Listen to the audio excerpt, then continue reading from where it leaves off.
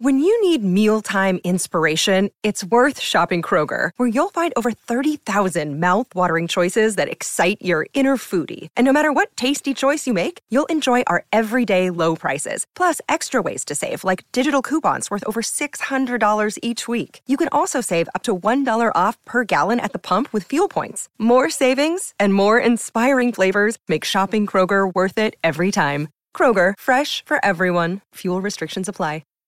Well, howdy there, Internet people. It's Bo again. So today we are going to talk about Trump's crew and who goes first, because it looks like we may finally have that answer.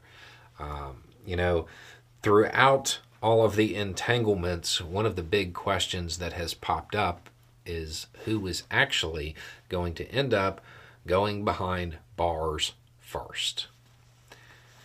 And it appears that Peter Navarro might be that person. So to refresh everybody's memory, Navarro, Trump advisor, January 6th hearing going on, subpoena. He's like, yeah, whatever, not exactly cooperative when it came to the committee, the hearings, and all of that stuff. Didn't provide documents and testimony. Contempt, then it went to court, found guilty. Okay. Sentenced to 4 months. Has to go do 4 months in confinement. Been appealing it and was basically asking to stay out of confinement while the appeal process played out. The judge said no. The judge has said that Navarro needs to report to the designated facility at the time. The Bureau of Prisons says he needs to report there. When that is, I actually can't find out. That information wasn't easy to come by. Now, Navarro is saying, of course, that this whole thing is a giant political witch hunt, political bias, so on and so forth.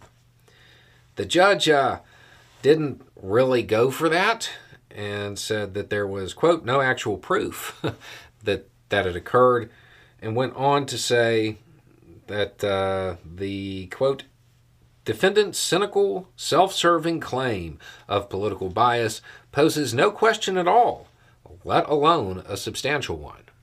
So that argument was not going anywhere.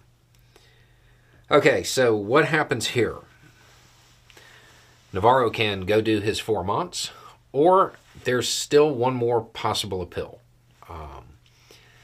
It seems unlikely that that appeal would be successful when it comes to keeping him out while further appeals play out. It does look like Navarro has exhausted the options.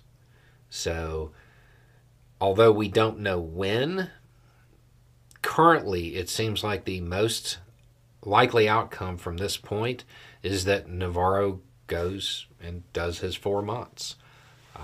There is still a slim possibility that something could interrupt that, but based on everything we've seen so far, it looks like he's first. Anyway, it's just a thought. Y'all have a good day.